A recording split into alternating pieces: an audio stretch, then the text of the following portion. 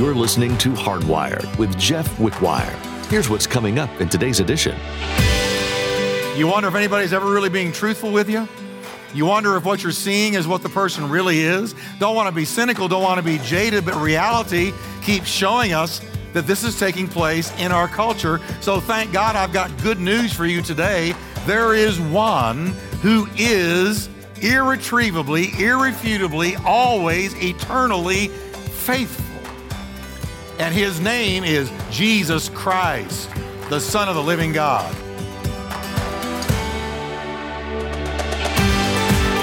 In our world today, we're taught to only trust ourselves. Even when there's people in our life who we trust, it's easy to feel a need to see proof before we open ourselves up. In today's message, Pastor Jeff wants you to know that if you want to have someone who you can always count on, no matter what life throws your way, you need to give yourself to the Lord. The only constant in this life is God. His promises will forever remain true, and He simply wants to extend His perfect grace to you. Well, let's join Pastor Jeff in the book of Exodus, chapter 34, as he begins his message, The God Who is Faithful. The God who, ... and we've dealt with several aspects or characteristics of God. We've looked at the God who comforts, and isn't He a comforter? We've looked at the God who delivers, and isn't He a deliverer? And then last week, we looked at the God who does a new thing, shall you not know it?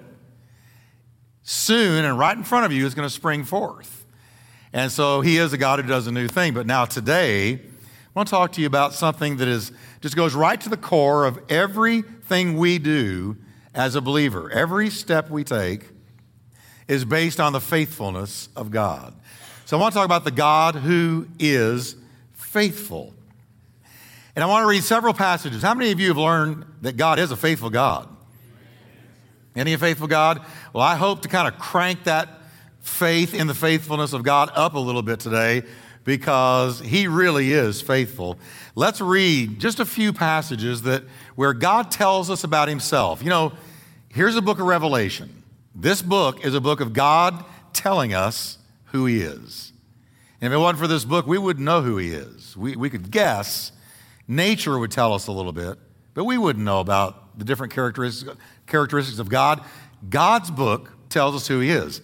And He's about to tell us about His faithfulness. Now, it says in Exodus 34:6, He passed in front of Moses, that is God, proclaiming. So God is talking to Moses saying, the Lord, the compassionate and gracious God, slow to anger, read the last part with me, abounding in love and faithfulness. Now, Deuteronomy 7 verse 9 says, know therefore that the Lord your God is God. And He is what, everyone? He's the faithful God, keeping His covenant of love to 1,000 generations of those who love Him and keep His commands. Pause for a moment and look at this. As you and I are faithful to Him, He reaches down through our generations and blesses our descendants.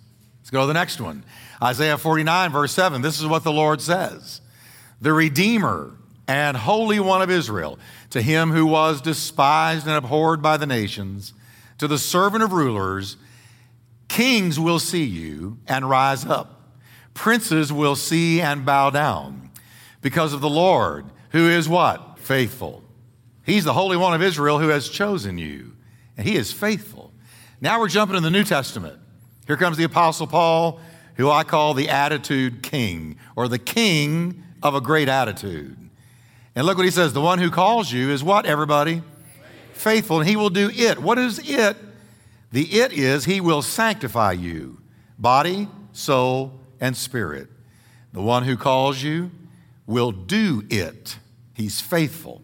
Now, Hebrews 10:23. Let us hold unswervingly to the hope we profess. Read the last part with me. For He who promised is faithful.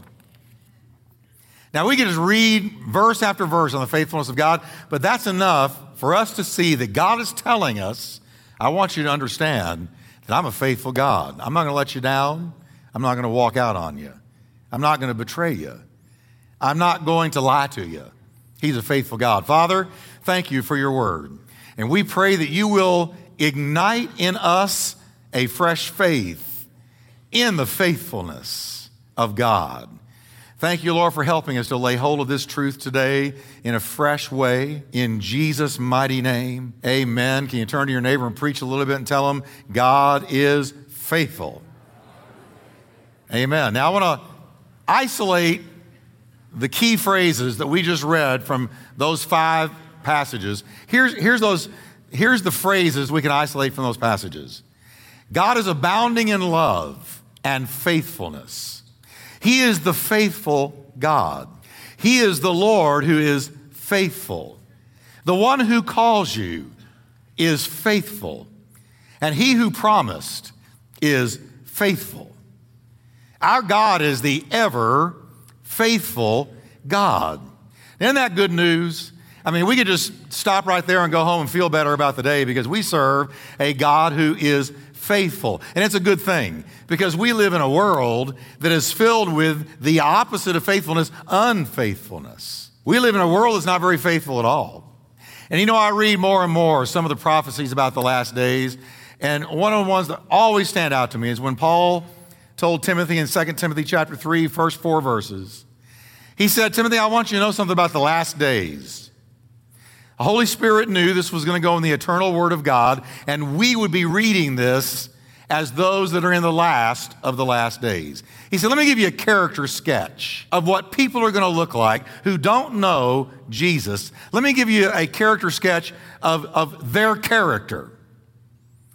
And it's not a very pretty laundry list. He said, you should know this, Timothy, that in the last days there's going to be very difficult times. The Greek, literally, times of great stress. For people will love only themselves and their money. Gee, are we there? They will be boastful and proud, scoffing at God, disobedient to their parents, and ungrateful and unthankful. They will consider nothing sacred. They will be unloving and unforgiving. They will slander others and have no self-control. They will be cruel, and they will hate what and who is good.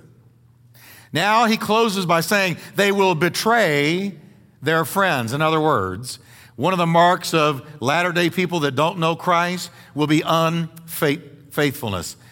No covenant breakers. When a person is unfaithful, it means they're a promise breaker. They're covenant breakers. Their word and their character don't mean a thing. Used to, you could shake somebody's hand and their word was good. Their word was their bond, but not now. Now we need a team of lawyers, and now we need to sign 30 pages of writing just to be sure that somebody's going to keep their word. And that's just not the way God ever intended it to be, but that's where it is. Because, folks, we're in the last days, and we are watching a spiraling down in the character of people. But thank God, the flip side is, in the church, those that walk with Jesus, we're watching love, joy, peace, long-suffering, gentleness, meekness, kindness, faith grow. And so you're going to go one way or the other, bearing the fruit of the Spirit or the fruit of the devil. Unfortunately, we do live in a culture where loyalty and promise-keeping seem to be on the endangered species list. And you got to think about what we face in the news every day. Leaders, political leaders, pledge peace. And then we find out that all along they were preparing for war. Politicians look us right in the eye and lie, knowing that what they're saying is at best a half-truth and at worst a total falsehood, yet they do it without blinking. Marriages are ending over trivial disputes. Presidents wag their fingers and say, I didn't, knowing full well they did. I read about a national radio talk show. This really spoke to me. National radio talk show where the host discussed several prominent celebrities whose personal hypocrisies had been revealed. And then he asked this question. He said, is there anyone out there who is who they claim to be? We live in a culture of falsehood, of posers, of fakes and phonies. You wonder if anybody's ever really being truthful with you. You wonder if what you're seeing is what the person really is. Don't want to be cynical, don't want to be jaded, but reality keeps showing us that this is taking place in our culture. So thank God I've got good news for you today. There is one who is irretrievably, irrefutably, always, eternally faithful. And his name is Jesus Christ, the Son of the living God. He is the one who can be completely counted on to keep his word. How many of you are glad that God is a God of his word? That God can be counted on. I want to just preach Jesus up a little bit today because our culture is just shooting him down. And so I want to take a stand and say, Jesus Christ is the best thing that has ever happened in my life because he is the true and the living God. And I have found that he can be counted on. He is faithful. He is true. Listen to how the scripture describes him. John 17 verse 3 says, he's the only true God. 1 Corinthians 1 verse 9 says, God is faithful. 1 Corinthians 10 verse 13 says, but God is faithful. 1 John 1 9, you all know that one. He is faithful and just to forgive us our sins and cleanse us of all unrighteousness. 1 John 5 20 says, calls Jesus him who is true. These verses establish that God's faithfulness it's not, and I want us to catch this today, it's not some minor or secondary or back burner aspect of his character. To say that God is faithful goes right to the inner core of who God really is. You know, John also told us, he said, God is love. He doesn't just love. His very essence is love. But then he also said he's faithful. He's not just faithful as in a verb, but he is faithful to the core. Our God is a faithful God. He keeps his word because if he didn't, he wouldn't be God. Now, all that God does, but watch this now. I asked them, how many of you can say that even today, God did something for you, blessed you, gave you peace, provided for you, answered a prayer, did something? How many of you can say that today? How many of you can say already today, God has helped me, done something for me, answered a prayer, given me peace? Well, you ought to all raise your hand because you're sitting in a chair breathing, so he's kept you alive. Do you know that everything that God does for you and for me rests on his faithfulness? And every blessing we receive comes because he is faithful to keep his promises to us. See, this book would be absolutely meaningless if it were not for the faithfulness of God. You know, I heard the gospel. I heard the gospel. God so loved the world, he gave his only begotten son. Whoever believes on him will not perish, but have everlasting life. I heard that. That's a promise. That's a promise verse. That if I put my faith in him, then I'm going to receive everlasting life. And when I did it, the faithfulness of God was at stake. When I said, I believe what I've just heard, Lord, and I ask you to forgive me and come into my heart, the only way I could pray that is I was counting on the faithfulness of God to keep his word. Everything he does for us flows out of his faithfulness. Think about this. If God were not faithful, we could not be saved. If God were not faithful, how could we ever have confidence to pray? Because John said this is the confidence we have in him, that if we ask anything according to his will, he hears us. And we know that if he hears us, we have the things that we have asked of him. But now, where does that confidence come from that John is talking about? This is the confidence we have in him. It comes from us believing that behind the promise is a faithful God.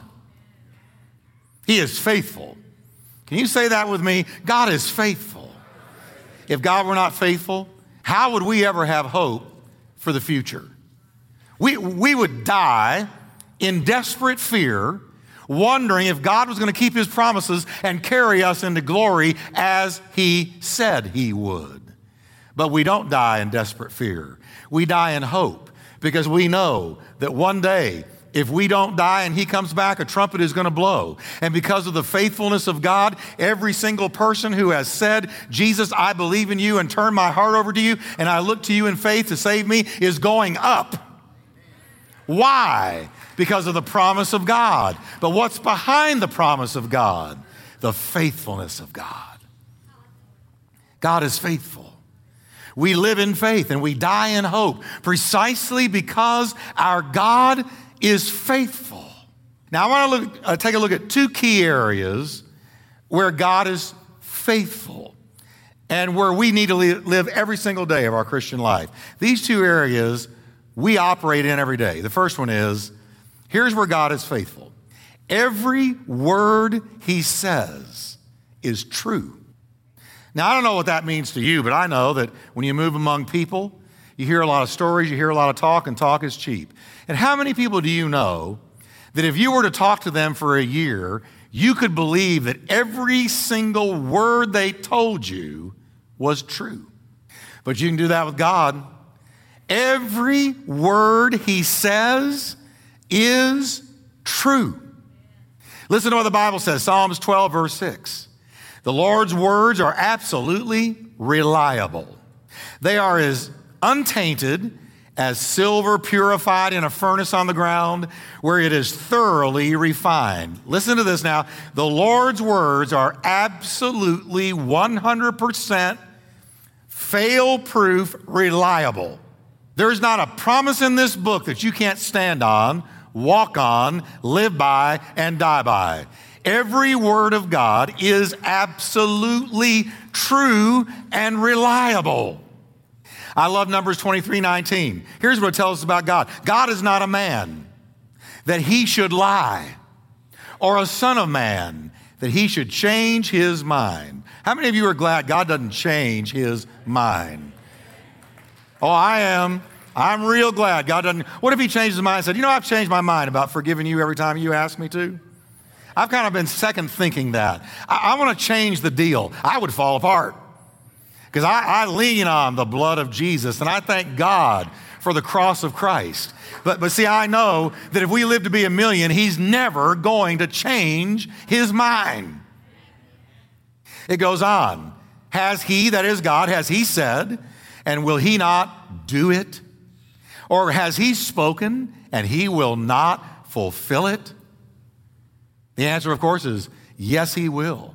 Yes, he will. Why? Because every word of God is true. Not only is his word true, but do you know that he takes personal responsibility to see that it's fulfilled? Did you know the Bible says, so is my word that goes out from my mouth? It will not come back to me like a boomerang. It does not go out like a boomerang and come back to me empty.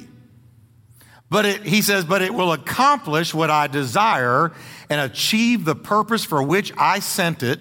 Why will it do that? Because he says, I watch over my word to perform it. So when I speak a word, it's absolutely reliably true, and I watch over it.